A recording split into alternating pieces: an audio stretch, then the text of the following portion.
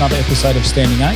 I'm Paul Fitzgerald. I'm joined by my two co-hosts, three-time world champion and Boxing Hall of Famer Jeff Finning. Great to be here, Paul. And the voice of Australian boxing, Ben Damon. Thank you very much, Paul. Yeah, absolute pleasure to have a really special guest on the show today, and huge thank you to him for coming on the show as well. We are, of course, talking about the man who took Jeff Horn from being a bullied schoolboy to beating Manny Pacquiao in one of the most famous victories in the history of Australian boxing. Glenn Rushton. Glenn, thanks so much for coming on the show. It's been a pretty difficult couple of weeks, obviously, for you, and a really disappointing night with Jeff Horn against Tim Tszyu. Looking back on that night, what went wrong? Well, a number of things went wrong, and what's frustrating is Jeff came to me early into camp and he had views about how he wanted to do this particular preparation. This was after the COVID thing. Everything went well through COVID. Jeff did some rehab work with Chris Mucker, the strength and conditioning coach, who was very good in the rehab period in just getting Jeff's Achilles right and balancing up his glutes and his hands and quads and just getting his whole drive train working well. But I was a little bit surprised when we went into the camp and Jeff wanted to do things a little bit different and use this science, as he was saying. And, I always use science as a guide, but not as gospel, because as fighting trainers, you just know with your eyes when you look at someone whether they're right or not. And I was really concerned about, he only wanted to do, for example, light sparring in this camp. And I said, do you think you can train for a state of origin? That's just playing touch footy. And he said, yes. And I was a bit mortified with that. And I said, you're delusional. You can't be done. But anyway, he wanted to do it his way. So there's some adjustments that were being made. Chris Mucker was very intent on recovery. All through this prep, it was all about recovery. And I said, listen, when you work hard, at first you don't recover well, but your body adapts after 2 or 3 weeks. And even when you're training hard, you do recover a lot quicker. But, it seemed to be, it was a tough camp because I felt where everything was being run through this committee. The old days, the 17 fights, Jeff just said to me, you tell me what to do and I'll do it. You say jump 10 foot tall, 10 foot high, I'll just do it. And that's exactly what he did. And that system, that formula, worked beautifully. We went through 11 world-ranked opponents. Remember, Jeff beat Nafal Ben Robert, who was 35-2 in his 7th fight. On 2 weeks' notice, we went to Perth and won that fight. It was an amazing fight. Knocked out Samuel Columba in 78 seconds in his 5th fight to win the Australian title. Fought 11 world-ranked opponents and was at the time when he fought Manny Pacquiao ranked number 1 with both the WBO and the IBF, and that wasn't by chance. I sat down with Dean Lonergan and planned this very carefully, and I said, if we're going to sign with Duke Events at the time, I said, I envisaged Jeff Horn fighting at Suncorp Stadium in front of more than 50,000 people for a world title. And I said, if you can't see that, Dean, I'm going to get up now and walk away. And he said, he was a bit gobsmacked, but he said, okay, I'll work with you. How do you want to do it? And I said, well, this is what I want to do. I don't want any easy opponents for a start. The guys have got to have a minimum of 20 fights, minimum of 90% win rate, and they must be world ranked. So I had a formula. I basically tempered Jeff through all these world ranked opponents. So when he fought Manny Pacquiao, he had both the belief, the physical conditioning to beat Manny Pacquiao, and we all know he did that. Yeah. Since then, things have changed. Jeff, unfortunately, I believe, has had a lot of people, that no doubt acting in his best interest, but, basically blowing smoke up his backside and wanting, and saying, oh, yeah, you can do it this way and that way. And I think Jeff has looked for an easier way since then. So Glenn, I warned him against this. So, Glenn, can I ask you a question? World champion. 100%, I agree with him. So, can I ask you a question? So, do you think it was the formula that kept making Jeff Horn win? You don't think that you had an amazingly special athlete that could dig deep and do things? I mean, I remember throughout my career, I had 20 on amateur fights. I had 7 professional fights. I won the world title, and I never ever heard Johnny Lewis say there was anything about a formula. The only formula that he said was the reason for his success or our success was the guy that was in the ring fighting. And I honestly, like I said, Glenn, I don't. I'm not here to try to embarrass you or do anything, but I'm here for the good of the sport of boxing. And we've spoken, and I'm sure you're a great gentleman. Every time I'll see you, I'll shake your hand, I'll do whatever it takes because you're a gentleman. But when we're talking about boxing now, you also publicly stated on TV that Jeff Fenech never trained anybody to beat men. I'm not worried about it. That's an amazing performance. That performance was as a team, but you had this guy that was there that was super hungry, and no disrespect, Glenn, that Manny Pacquiao, I know, you were in the same press conference as me when Manny Pacquiao wasn't even listening to a question. He's on the phone talking to people because he thought he had this easy opponent, which he never did. And I can also honestly say that I, on TV, said that Jeff Horn was going to win, and when he did win, I went to hell and back to tell everybody that said he didn't win that he did win, because he did win the fight. But the thing that upset me the most in that fight was when you publicly said that after the 9th round, when he got hit a bit in the 9th round and he got hurt, there was never a reason in the history of the sport to stop that fight. The referee, of course, wanted to stop it. The reason why the referee panicked was, he's thinking, this is this poor little Aussie guy, Jeff Horn, against his superhero, Manny Pacquiao, which it never was. Like I said, Jeff Horn was ready for that fight totally, and you can take a lot of credit for that as well. But all I'm saying, in that fight, there's not a chance anybody would want to stop the fight, Glenn. You'd lost it. You're winning the fight, you had a hard round, and you done exactly what every other trainer would do. You gave Jeff the opportunity to rest, have a drink of water, and get back on his bike and go out and do his job, and he done it. So, I mean, what hurts me little is when you try to take the credit, and that's the credit away from Jeff Horn, because Jeff Horn could have sat in that corner after Pacquiao built him and not want to get off the stool again. But he got off the stool and he done the job, mate. You never done the job. Jeff, as you know, as Muhammad Ali famously said, and I think you'd have to agree with his comments, the fights are not won under the night when you're down. This is a famous quote. I'm not going to quote it verbatim, but basically what Muhammad Ali said is the fight is not won when I dance under the lights. It's won out on the lonely road far away from the audience and the witnesses. He said it's won in the gym. That lonely road, that gym is where the fights are won. The fight is not won on the night. If you're not ready for that fight, then you're not going to win that fight. So how I prepared Jeff, there was as I said, when I talk about the formula, how I prepare someone to win a fight of that nature, both physically and mentally and technically, is very, very important. The strategy, I'd studied Manny Pacquiao. Jeff never even looked at the video. He said, you just tell me what to do. You're the general. I'm the soldier. You tell me what to do. So if that's the case, Glenn, I did all the planning, the strategy. Okay, if that's the case, why didn't you do it in his last fight? Again, the problem is I've got a committee to deal with now. Okay, I went from, it used to be Jeff and I and Ben Horn, his brother, would help in the corner. And then we slowly got other people involved. Stephen Edwards never did cuts for the Pacquiao fight. I did the cuts. I started training Stephen in New Zealand, and after the Pacquiao fight, I let him start doing the cuts for Jeff. So it's been less than 3 years he'd been doing the cuts. In the fight the other night, I had this groundswell since Bendigo. I've had the corner, even the previous fight, Zarafa too. In that fight, I was under so much pressure because Stephen Edwards was passing a towel behind my back. Adam wanted to throw it in. He kept saying to me, I want to throw it in. I said, just wait. And I had Ben Horn on my side. Ben and I were on the same page. Ben's a fighter. He gets it, and he was on the same page. He said, no, I'm with you. He said, I'm with you, Glenn. And I said, good. So I said, just wait. I said, I'll call it if it needs to be called, but just wait. I said, no one knows Jeff Horn better than I do. Remember, I took Jeff Horn when he was 18 years of age and come into my gym as a bullied school kid. Jeff had played soccer for 12 years and got nowhere. He wasn't a natural athlete. I took Jeff and I moulded Jeff with a particular, I shared a dream with him, a vision. Well, I can guarantee you, I think he was a natural fighter. He's a natural fighter. Glenn, did you know? He's a natural fighter, but naturally competitive. Yeah. But is he an athlete? Not a natural athlete. I've got natural athletes in my gym. Glenn, did you know before the fight the other night Sam Benny, I've got natural athletes. He was never an athletic kind of guy. He wasn't a guy that you'd put in this sport or that sport and he'd be a superstar.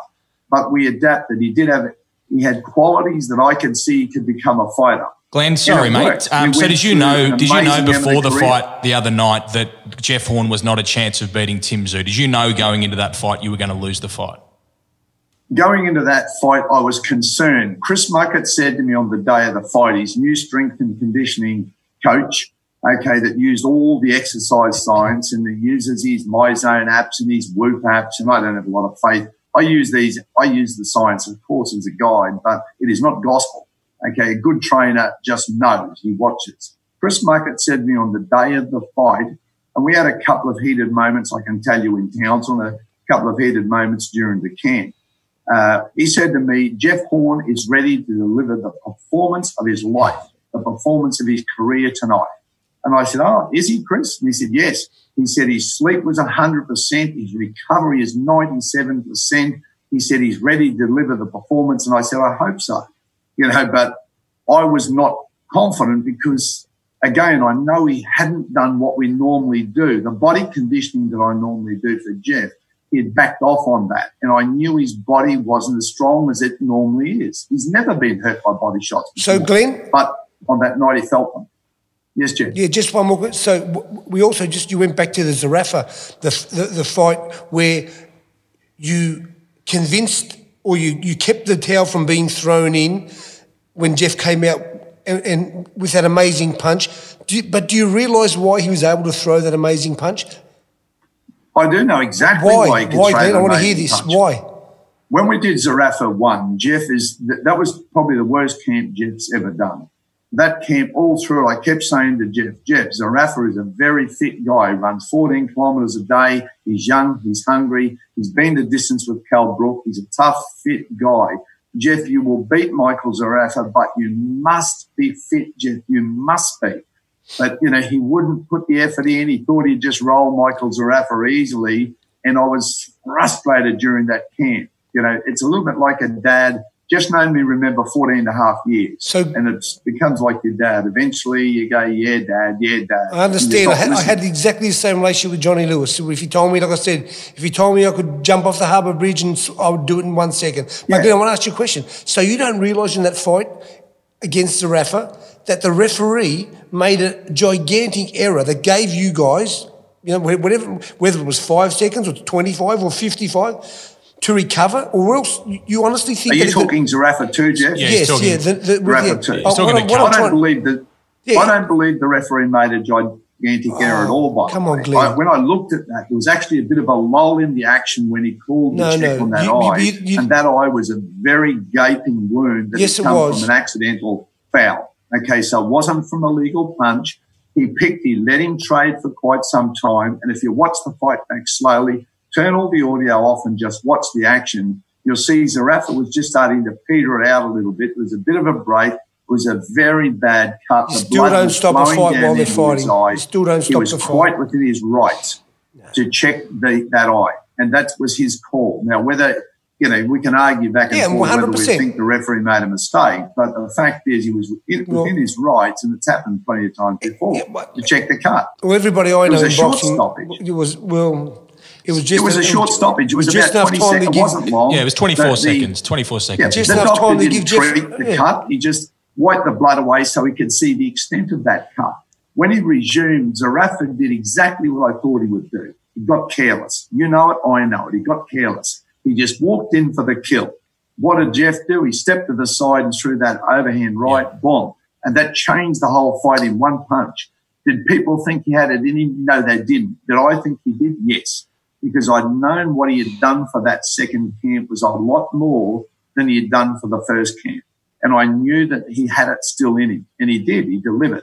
He delivered that right hand. He dropped him again. Well, then what about in the first camp? What about in the first camp when you can witness your fighter being beaten and you wouldn't throw the towel? Why? In that first fight, if we want to go back to Zerafa 1, Jeff actually wasn't beaten up as much as everyone thinks he was. If you watch the fight again carefully, you'll see even the first knockdown, by the way, was not legitimate. I screenshotted all of this, and what happened is he actually hits him with the elbow. It's up on the elbow. The referee was directly behind Zerafa, and he missed this.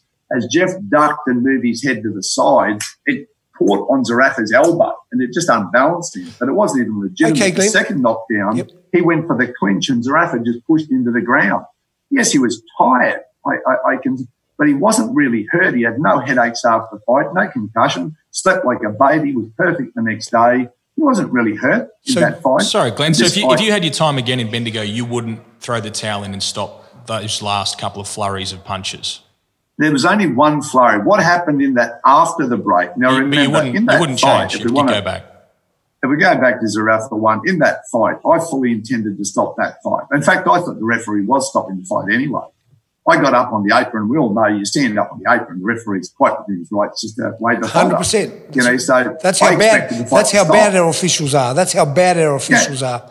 Yeah, because if they would have done their job, and I'm going to just my opinion, if they would have done their job, and this is different, this is where we have a difference of opinion, Glenn, that the reason why, one of the reasons why that Jeff was in the condition that he was in his last fight was the accumulation of Zerafa 1, Zerafa 2, and that's what happens, Glenn. And although they tried to freshen him up, he still needed you to harden him up to make sure, because the only place that you find out, the only place you find out whether your fighter is ready for the ring is in the ring. You forget about how many jumps you can do, or how much you can lift, or how fast you can run. That's how many rounds you can box, and that's your job. I know it, and that's your job to. Well, but you didn't do your job then. What I did, I pleaded with Jeff a month out. Jeff, please, just give me a hard spar. I need to see where you're at. Just please. Can we do a hard spar? And he said, I don't want to. And I said, I know I'm not doing it, he said. You know, and the problem since, as I said, don't get me wrong, I think the world of Jeff always will. What he's done is amazing. Not only where he's come from to what he's achieved. As a bullied school kid and no confidence, what he's done is amazing, right? And as I said, we've got a unique special bond, as I'm sure you had, Jeff, with Johnny Lewis. You know, it's just, you'll never break that bond. You know, so I think the absolute world of Jeff Horn, and people just don't understand how much I think of Jeff. But I knew, I was worried when he wouldn't do this. He started, since Pacquiao, whereas before Pacquiao, Jeff did whatever I asked him to do. Easy, and it worked. I did all the study, I did the strategy, I did the analysis, I designed the program, and it wouldn't matter who came into the camp. I was in control. One ship, one captain, worked fantastic. It was beautiful. When I say a formula, I'm not saying some magical formula. I'm just saying, you know what it is. You know as a trainer what work you need to do for a guy to win that fight against that opponent and over that many rounds. You just know what needs to be done. But in this camp, I felt everything had to go by the committee. It was doing my head in, and I understand Chris, he might be a good footballer. You know, I know he played 50 NRL games. I know he's got a degree in exercise science, but he doesn't know anything about boxing. And that's the problem. Well, that was proven. You can be fit and not fight fit. That was proven the other night. You know it. That was proven the other night. Completely different. That was proven the other night because from the second round, I looked at Jeff, and that wasn't the Jeff Horn I knew. But that's why I question you, Glenn. That's why I question you with this question and this question only. Why would you put this kid who you love and this kid who, between both of you, had achieved amazing goals like beating Pacquiao and doing what you've done? Why would you ask him? Does he want to stop, or has he got a minute left in him? Okay. Let me Why would explain. you ask him in front of the world? This is a good question, and I appreciate you asking it because it is a really good question. Now, what I said to Jeff is, firstly, I felt the pressure from the corner. I felt the pressure in Zerafa too, whereas I felt like I was battling, not only trying to watch the fight and weigh up every moving part, what work Jeff's done, where we are in the fight, how many seconds to go in the round, how badly Jeff's hurt. As a trainer, as the head trainer, you are weighing up all these moving parts and they're changing by the second.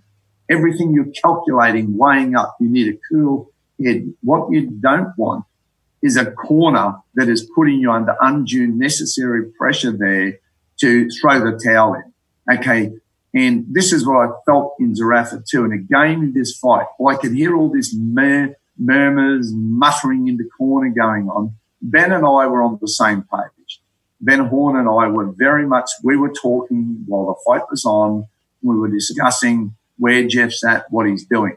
Now, between rounds, Jeff firstly was not hurt in that fight. Okay. The next day he was waving his arms up there because someone said, how are your ribs? And he was breathing in really quick. He said, no, I'm perfect.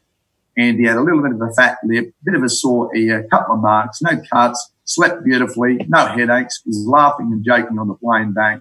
Since then, he's been great. Have you ever thought that's because the fight was stopped? Okay.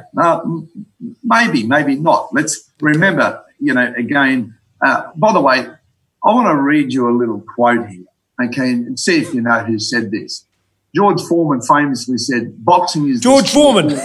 And he was once right about that. What he meant was the qualities we look for in any great sporting contest, the courage to keep giving, to desire, to go beyond normal limits, were found in greater quantities in boxing than in any other sport. Who do you think wrote that? George Foreman. No. Who wrote that article? Yeah, guess. Glenn Rushton. No. Well done, though, Jeff. I like that. Getting close. Paul Kent. The very guy, the headline of that article says, Paul Kent defends brutality of UFC, says it contains the essence of sport. Okay? He defends the brutality of the essence of sport. That's what, and he goes on to quote those things. He's the one on the night that's telling you I should have stopped this fight. And how horrible and disgraceful. Paul might be a good footballer and know a little about boxing, but again, he doesn't understand. Well, he's been in the ring. I've had him in the ring on many. Let me just hear something. Understand, Paul knows, because Paul was this little guy who was a tough guy who stayed in until the end. But I'll tell you one thing: he would have loved or preferred to have somebody like Jeff Fenech in his corner and stopped it before he got beat up or before any of that brutality happened. That's how we all think, Glenn. That's how all fighters feel. That's how Jeff Horn feels. But you don't put him in that position for him to make a comment, yes or no. So you gave way to, but you put Jeff in that position in front of, like I said. Let's get back to that. Yeah, let's get back to Paul Kent. I'm thinking around that. Let's get back to that. Yeah. Firstly, I have a policy with my fighters. I never ask them even how they feel. Okay, the reason I don't ask them how they feel is I don't like their mind to be, because normally when someone says, how do you feel, you start thinking, oh, yeah, I'm a bugger. No, Johnny Lewis asked me how I felt every fight, every round. I said, I feel great, I feel great, I feel great. Of course I'm going to show that's what you do. Okay. He's trying to motivate me. Of course I feel great. But if he see me getting knocked out or going to get hurt, he wouldn't even bother asking me that. He'd throw the towel and he would stop the fight. Let's think this through now. Now, when you stop a fight, we all know in boxing that anything can and does happen. We know that. Now, people always tell me the obvious. What was obvious? And I've said to them, listen, you've got no idea what's obvious. You can't tell me the outcome of any fight. Don't ever think you can, because you can't. For example, when Povetkin was fighting Dillian Whyte and had been dropped twice in round 4, everyone thought he's just going to lose the next couple of rounds. Povetkin gets knocked out. Dillian Whyte wins it. Everyone knew that. It was obvious. Everyone knew it. But what happened? Out comes Povetkin, throws one left uppercut, and the whole fight's Dillian Whyte's out cold. Heavyweights. Okay, what about when George Foreman heavyweights, Michael Moorer? I don't know. You're probably not as old as me. You're not as old as me, Jeff. I've seen it against Michael Moorer. I'm 63. When I watched live when Muhammad Ali, my hero when I was a kid, was getting the absolute crap beat out of him. Bruce Lee's not going to be happy with you. 7 rounds, just lying on the ropes. No interest in fighting. He just looked like he's done. He's too old. George Foreman's a monster. He's a killer. He was destroying Muhammad. And I felt really sad as a kid to see my hero here lying on the ropes, getting the shit bit, and no one's throwing the damn towel. All right, I've got to stop this conversation. I'm not worried. I don't give a rat's ass about Ali or George Foreman or anybody. I care about Jeff Horn, somebody who I think has done amazing things for Australian boxing. I care about Jeff Horn. Jeff Horn from round 2. But Jeff Horn from round 2 didn't want to be in that ring. From round 3, from round 4, I could see it. You're the person who's supposed to be his father. You could see it more than anybody. Jeff, I can, but at the same time, as you know in a fight, and you would know this, sometimes you're in a fight, you're not getting hurt. Even between rounds, we all say that, Glenn. Seconds, Jeff's heart rate was down to normal. He was okay. He wasn't as though he was exhausted in the corner. He was fine. He just didn't want to be there, right? However, then don't let him be there. He doesn't want to be there. It's simple. He didn't want to be there, right? But when you are in a fight, you're frustrated. You're not landing your shots. Suddenly you land a clean shot. The guy wobbles and you get this amazing surge of energy, this second win. And all of a sudden, you find the energy. With Jeff, that on that night, this was his career on the line. He wasn't hurt. He still wasn't hurt after the fight. If you watch that fight, turn the audio off again. I've done it, and I've done this twice now. Watch the fight, no audio. Just watch the points. Who's getting hit? Not many clean blows were being landed. I was actually, listen, kudos to Tim Tszyu.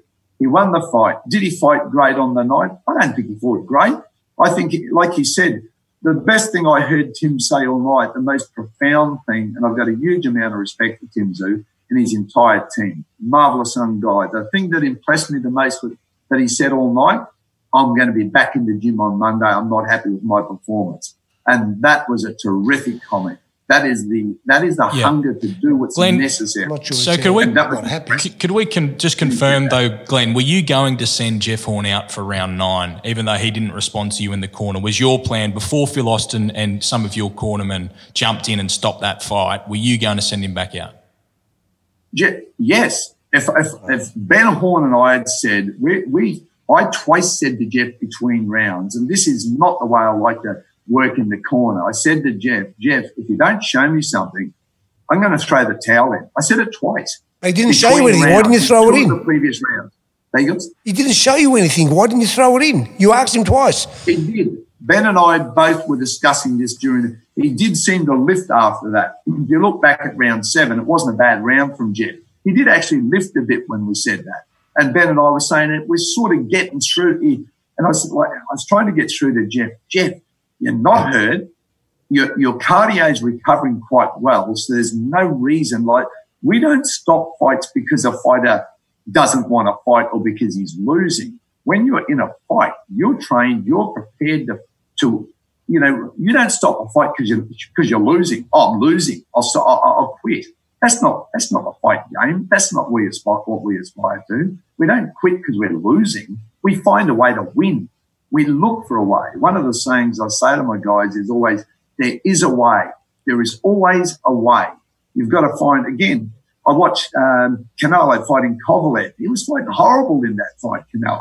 But he threw that big left hook and that was it. Again, we're talking about Glenn. We keep talking about other fighters. Listen, Ben, myself, all we're concerned about is Australian boxing, and at this stage we're concerned about Jeff. I'm concerned too, but this is not save Jeff. This is not like save the whales here. This is the problem I feel with Jeff Horn the last couple of fights that everyone in the corner's got a towel in their hand, and as soon as Jeff cops a few, hoy that towel in. It's like, he's become like a national treasure. Have you ever thought that's because they don't trust you, mate? Have you ever thought that they might not trust you? That's why they're doing it, Glenn? Well, that's interesting. Let's just explore that for a second. No, let me just say, Glenn, what I'm trying to say is I'm just saying, why are they doing that? Why are they doing that? One of the reasons? You've allowed them there. Again, you've given them that opportunity to do it. If that's the case, don't have them there. They shouldn't be doing it. I agree. And that's a very good point, by the way. Adam actually apologised to me after Zarafa too. And he said to me, Adam Copland, the one who you saw waving his hand, and I do think he influenced Phil Austin, the referee. Mm. By the way, in that fight, I think you all realise the first knockdown was just a push. That wasn't even a knockdown. Okay, yep. So there's no knockdown in round 3. Just pushed him over. And you see it clearly from the replay. Yep. There's no discussion necessary. It's just clear. He just pushed him over, but the referee was standing directly behind him and he couldn't see from where he was standing. So that was just a push. The second one was just Jeff taking a very soft knee. He just drops down on his right knee and pops straight up. It was the softest knee you'd ever see. So no, from a body never punch. Got punched into the ground. He wasn't really being hurt in that fight. But he certainly wasn't in the fight at any stage. He wasn't in the fight. No, it was but it was a messy, scrappy fight. There was not a lot of clean blows being landed. Tim's timing was off. Jeff wasn't coming in as fast as he normally does, and still Tim was missing mostly. He'd land one now and again, but there was not that rapid succession of punches where you're getting hit and hit and hit and hit. If I'd have seen that, rest assured the towel would have gone. Glenn, I'm going to... They'd push, they'd shove, they'd clinch. It was a scrappy fight. Glenn, I want to agree with you totally. What you just said. It wasn't where he was getting beaten to a pole. But Glenn, he didn't want to be there, mate. And you could see that. You told me the other day. I could see that. Glenn, that's it. To me, there's no more to it. I mean, I understand what you're saying. And listen, so if you're going to go back and say what Paul Kent said what every fighter says. Listen, Johnny Lewis threw the towel in for me once. I kicked it out because I wanted to fight on. I kicked it out. So that's the fighter's instinct. But it's still his job to look after me. To this day, I thank him for it. I didn't have to I never got punched in the head any more than I had to that day. And I'll always know why he done that. It was for myself, my safety. Glenn, weren't you just sending him back out hoping for a miracle at that stage, essentially? Is that all that you had left? Listen, let me, Ben, just reflect on a couple of things here. Yeah. When Jeff fought Pacquiao, by the way, his dad actually was walking the corner and said afterwards, I would have stopped the fight. He even said, Ben, come up between the rounds and said, Ben, protect your brother. Look after him now, won't you? He wanted the towel thrown in round 9. He wanted the towel thrown in. That's a father. The referee wanted the referee, Mark Nelson, also wanted the towel. Now, if I stopped the fight there and said to 100 people, stop the camera now in round 9, what's going to happen in round 10? I guarantee that 99 out of 100 would have said, what's going to happen?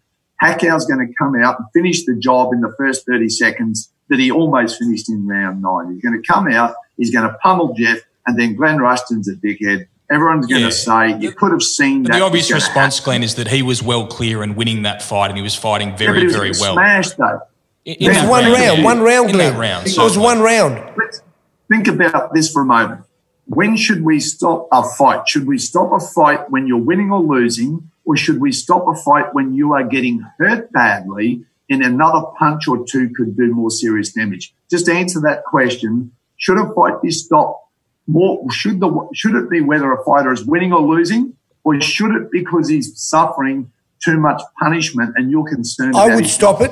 I would stop it rather early than late. I wouldn't care if my fighter was winning. If I thought that I protected his career and looked after his health for a little bit longer, I would stop the fight early rather than late. But you done it. Let me tell you something. But what you done that night was a great decision because it was proven a great decision. But what you've done after that, Glenn, and let me just go back because I was in Vegas when your first voice after the fight was you told, I won't even mention that, but you told a few people that Jeff just needed one more round against Crawford. You said that. That were your exact words, that he needed one more round against Crawford. That was horrendous. I don't know what you were taking that night or what you're doing, my brother, because, man, that was crazy.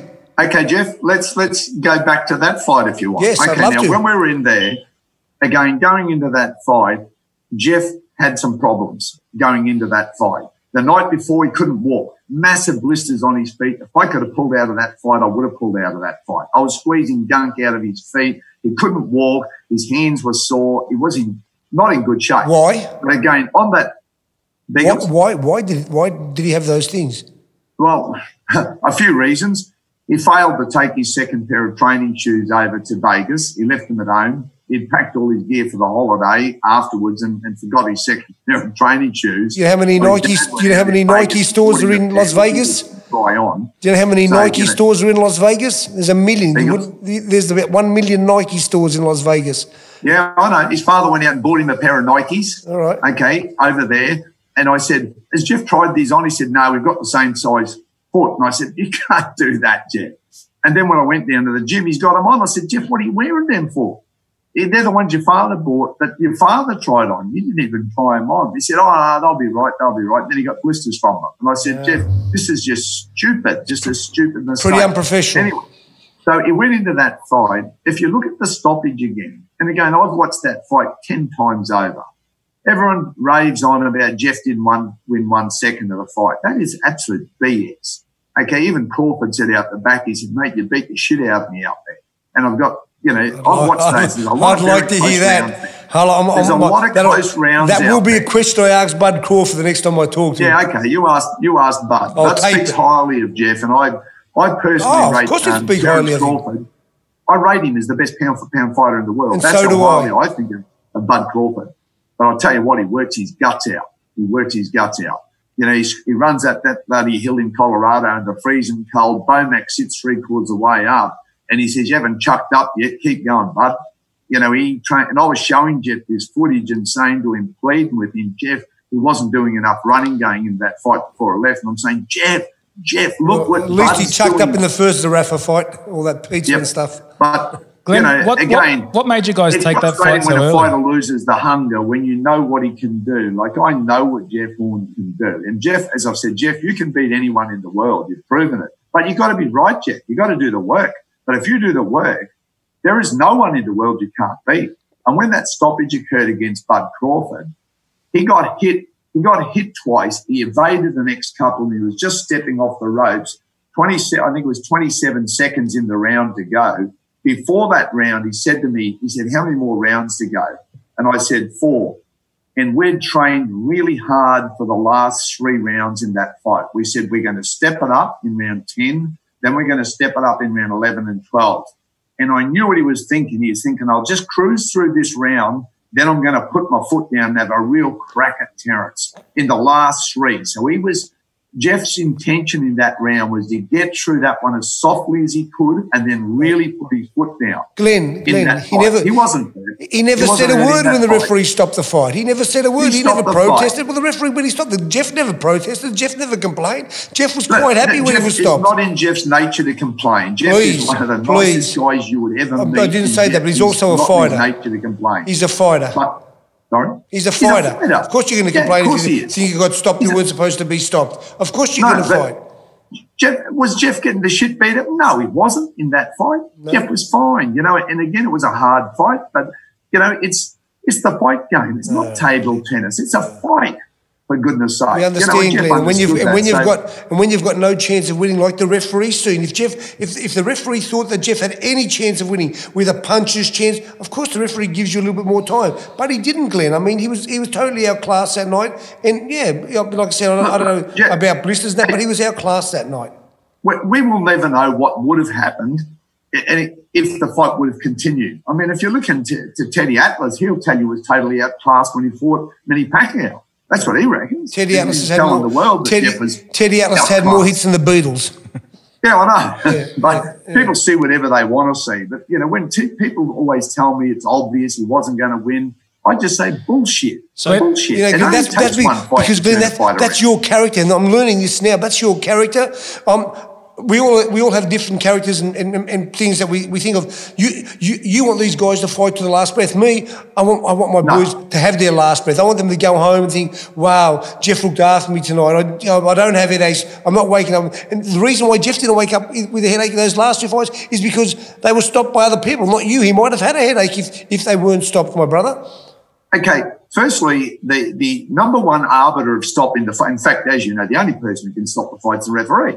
That's it. That's how it works. They're the rules. You can, as you said, the referee decides you throw the towel and he kicks it out of the ring. He can, and it's happened, as you know. Yes, it has. So the referee doesn't have to accept that because otherwise, as you know, fights could be rigged and they say, I'm going to finish in round 4 and goes the towel. So we know that. We know how the rules work. However, so the referee is always the person in the best position to stop the fight. So why didn't Phil Austin stop the fight in round 8?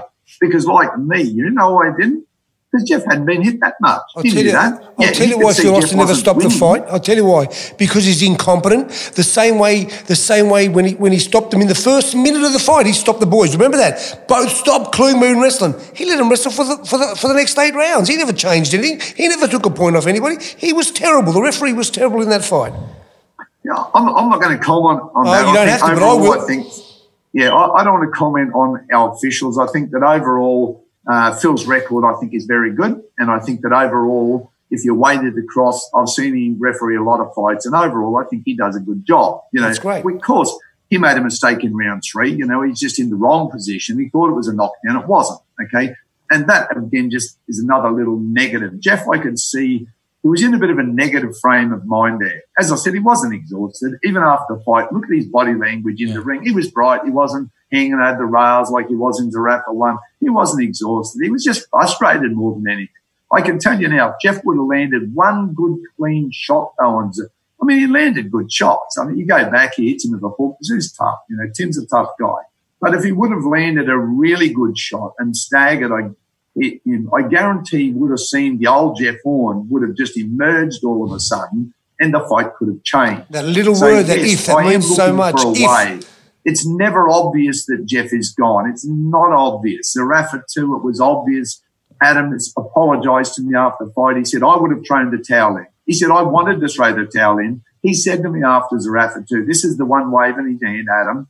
He said, and he should have had his fight stopped, by the way. He went to hospital with concussion the next morning. No one stopped his fight. No one said, save Adam. No, let him keep him smashed. But anyway, back to the fight. Adam apologised to me after Zarafa 2 and said, I'm sorry. he says, I can see why you need to keep a cool head like you do and weigh everything up, because I would have stopped the fight. Well, I just want to ask you one question. This is my last one. Have you apologised to Jeff for putting him in that position that you put him in the other night?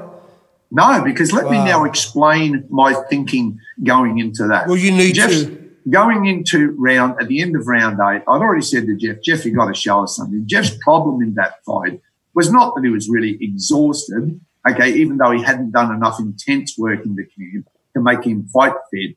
He was lethargic. He was disinterested. He wasn't breathing heavy. He wasn't exhausted. If he was hanging down, if I thought Jeff was exhausted or Jeff was being hurt too much, I would have stopped the fight. Have no doubt. No doubt. If Jeff would have been getting hit in any round, the towel would have gone in. That never happened. Tim would hit him once, then there'd be a clinch and a push, and he might get another one on him. So the fight, there was no real reason to stop that fight. If this was not Jeff Horn in there and this was some other two opponents, that fight would not have been stopped. It would not have been stopped. There was no real reason to stop that except it was Jeff Horn. Again, it was Jeff Horn. Glenn, you're correct. It was Jeff Horn. Any other fighter, no. Glenn, you're correct. You wouldn't have stopped it. I wouldn't have stopped it. Glenn, you're correct because people have now seen that what's happened to Jeff in the last couple of fights, so people are concerned. So, But you can't go into fights like this. If you're going to go into every fight with a towel, every cornerman's got a towel in his hand, and they're all just waiting. As soon as Jeff gets hit with a couple, let's hook. Again, it's like, who's going to save Jeff first? That's because they don't trust you, Glenn. Glenn, have you look in the mirror, brother? That's because they don't trust you. Okay, why don't they not trust me? Because what? Because I didn't throw the towel in Zerafa 1. Yes. You know what I was hoping in Zerafa 1? As I said, Zerafa 1, yes, Jeff hadn't done the work. Jeff only had himself to blame for that. He only had himself to blame. No one else. I pushed him. I drove him. I chastised him in the gym. Jeff, work. But he'd goof and laugh and look at me and pretend he's training. You know, he only had himself to blame for that particular fight. So he gets to that fight. I'm intending to stop the fight. He gets up on the apron. I thought the ref had stopped it anyway. And then I looked at Jeff and I'm replaying in my mind. I'm looking at the clock, how long it's got to go. I'm thinking, gee, there's not long to go in this round. Jeff looks like he's recovered for some reason. Are you saying you tried to stop the fight? Did you try and stop the fight, are you saying? Did you try and stop the fight? Yeah, in Zerafa 1, I just assumed the ref was stopping the fight anyway. When Jeff went to clinch, what happened there? Ben, just 1 second. When you step, as soon as you're up on the, it's automatic. Yeah, I know. It's automatic. That's how bad our assumptions are, mate. Right, so you were working under that assumption. Right, okay. Yeah, I thought the fight was over. Okay. So I got up on there. I just thought the ref, that was it. Because Jeff went for a clinch, as you recall, and Zerafa spun around and pushed Jeff to the ground. Pushed him. Yeah. Pushed him onto the ground. Wasn't a knockdown. Pushed him onto the ground. But Jeff just looked tired, and I thought, no, very similar if you're watching Zerafa. But then there was time in between that and them re-engaging for you to make sure the fight had stopped, and you allowed him to go back out.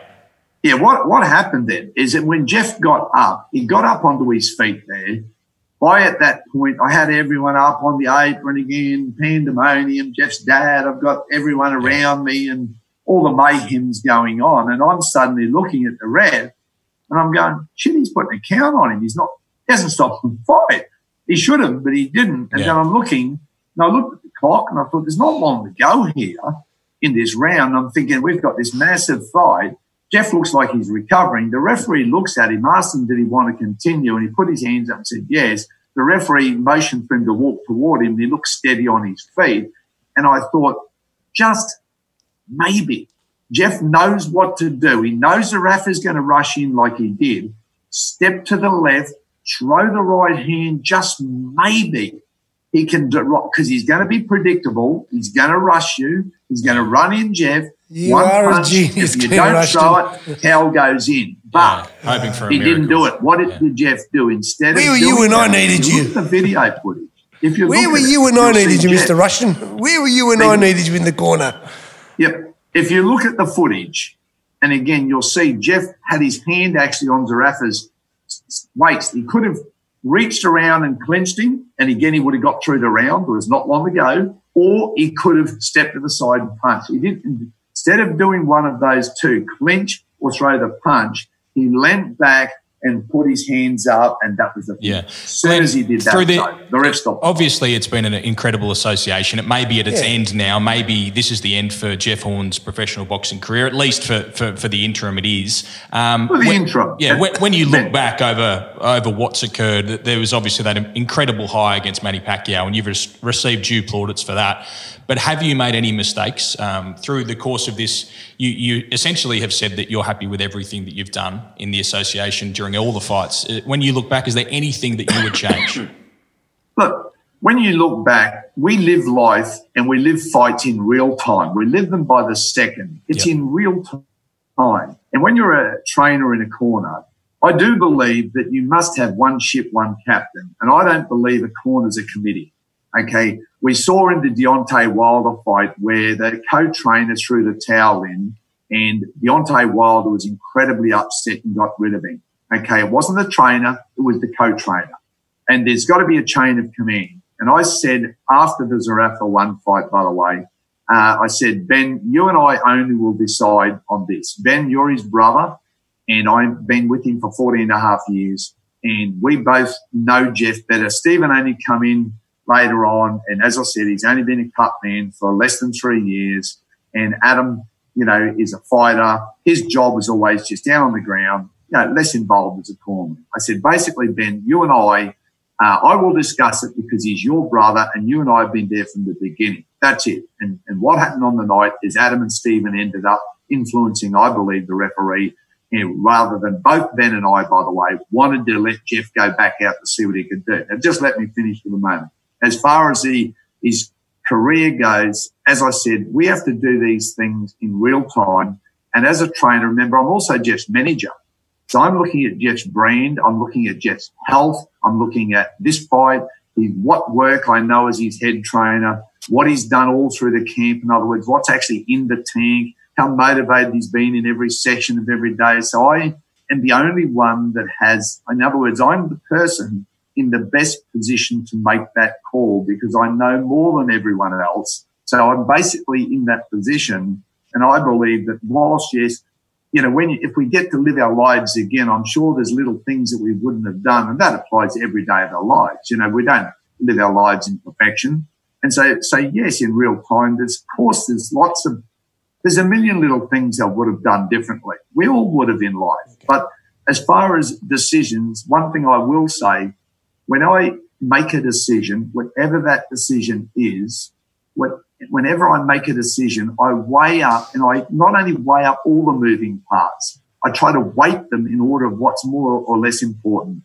And in that round, after round 8, what I was weighing up there, Jeff, this is what I was weighing up. Jeff, your career is firstly on the line. Your career is here. This is not a matter of ending this fight.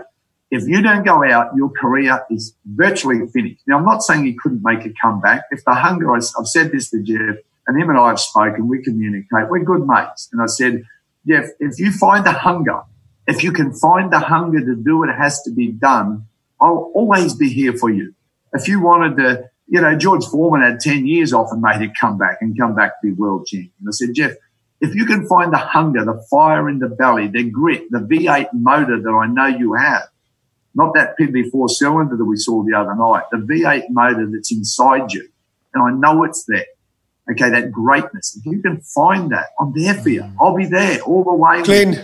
But you have to trust me and I have to trust you. So, Glenn. That's how it works. How can he trust you? How can he trust you if you said that he had a 4-cylinder working the other day and you still wanted him to fight when the 4-cylinder was... Because the V8's there, Jeff. No, it's not there. No, that's right, but it wasn't there that night, Glenn.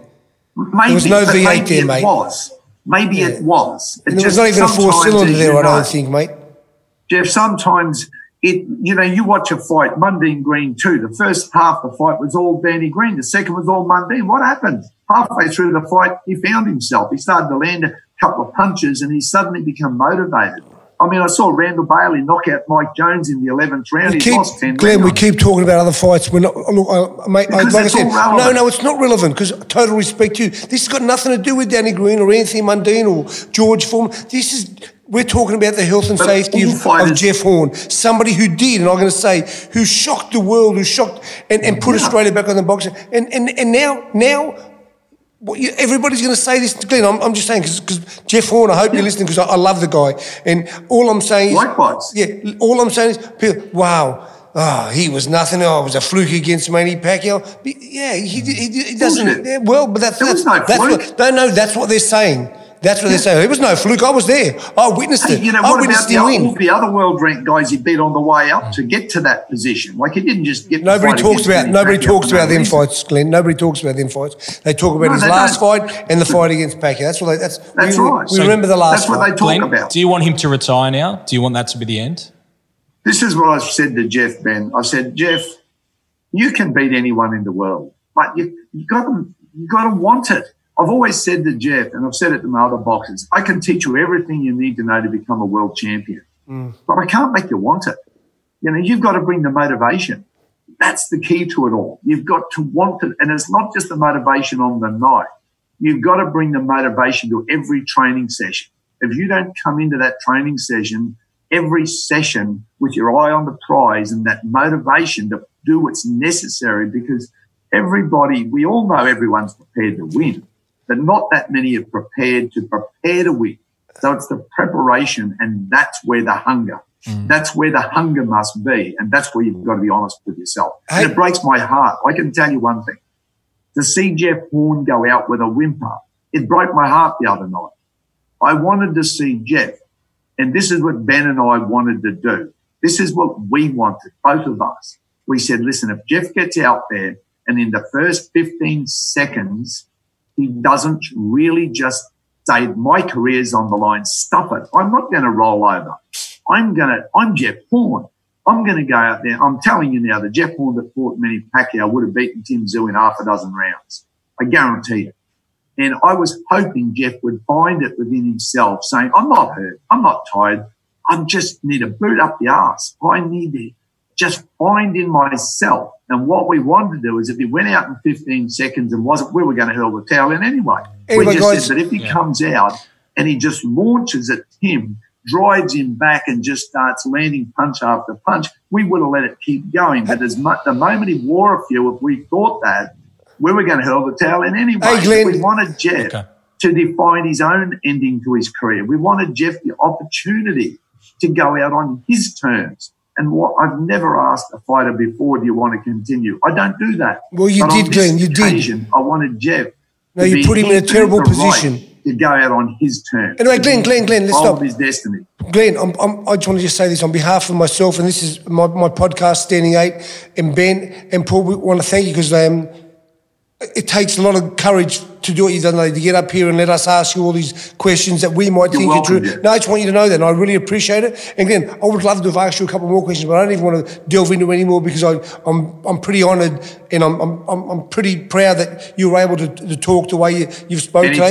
But I just want you to know, I'm going to let you know just straight to you, I don't agree with one thing that you've said in any of those last 3 fights. That's your beliefs. That's all you believe in, and I can see how strongly you believe in it. But I want to just say, on behalf of the Standing 8, thank you very, very much, and I hope that Jeff Horn just relaxes, and if he wants to box again one day, he'll do that, but I just hope he relaxes and looks after his family because he's been a great monument for the Australian boxing. Yeah, definitely. He has. And also I'd like to thank all of you. I think it's a good, robust discussion. I think it needs to be had, and I think for Australian boxing to go forward, it's really important we have these discussions and talk openly, but, it is a tough game. We all know that. Yeah. We all want what's best for Australian boxing. Jeff, I very much respect all, say you. I used to watch all of your fights when you fought, loved them, just loved your tenacity, your courage, and, your work ethic. I just admired that greatly. You're a high-volume fighter.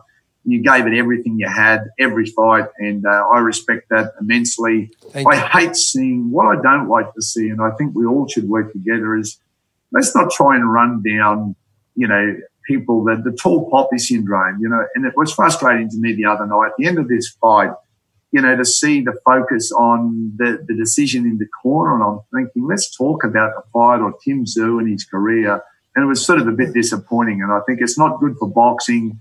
we all have our reasons, and people just don't understand all of those reasons. All right. It's been wonderful to talk to you, Thank you gentlemen. so much, Glenn. We really appreciate it, mate. It was a big ask to come on, but you've handled yourself really well, and we really appreciate it. I guess the last question, would you be interested to co-train Brock Jarvis? I'll send him down. I'll doing amazing. I'll send him down for a couple of months with him. He's a wonderful guy. Yeah. Thanks, I Glenn. wish you every success with him, Jeff. He's a wonderful young boxer. You're doing a great job. And, I just wish, look, we've got some great trainers and great boxers in Australia, and I just want to work together with them all. And as I said, I'm here for the sport. I'm here for the guys. And, it's not because I don't care, like I'm some sort of guy that doesn't give a shit. If people understood, and if they really understood the relationship Jeff and I have, I just want the best for him. And I've tried to do everything I can, both in the ring and out of the ring, and managing him to make sure he does have a very comfortable retirement. And I'll keep doing that. And if he finds the hunger again, if it is there and it comes back, rest assured I'll be right by his side. Go on, Glenn. Thanks, Glenn. Thanks, Glenn. Thanks, everybody. Don't Cheers forget now. to subscribe, Standing 8, YouTube, Apple Podcasts and Spotify.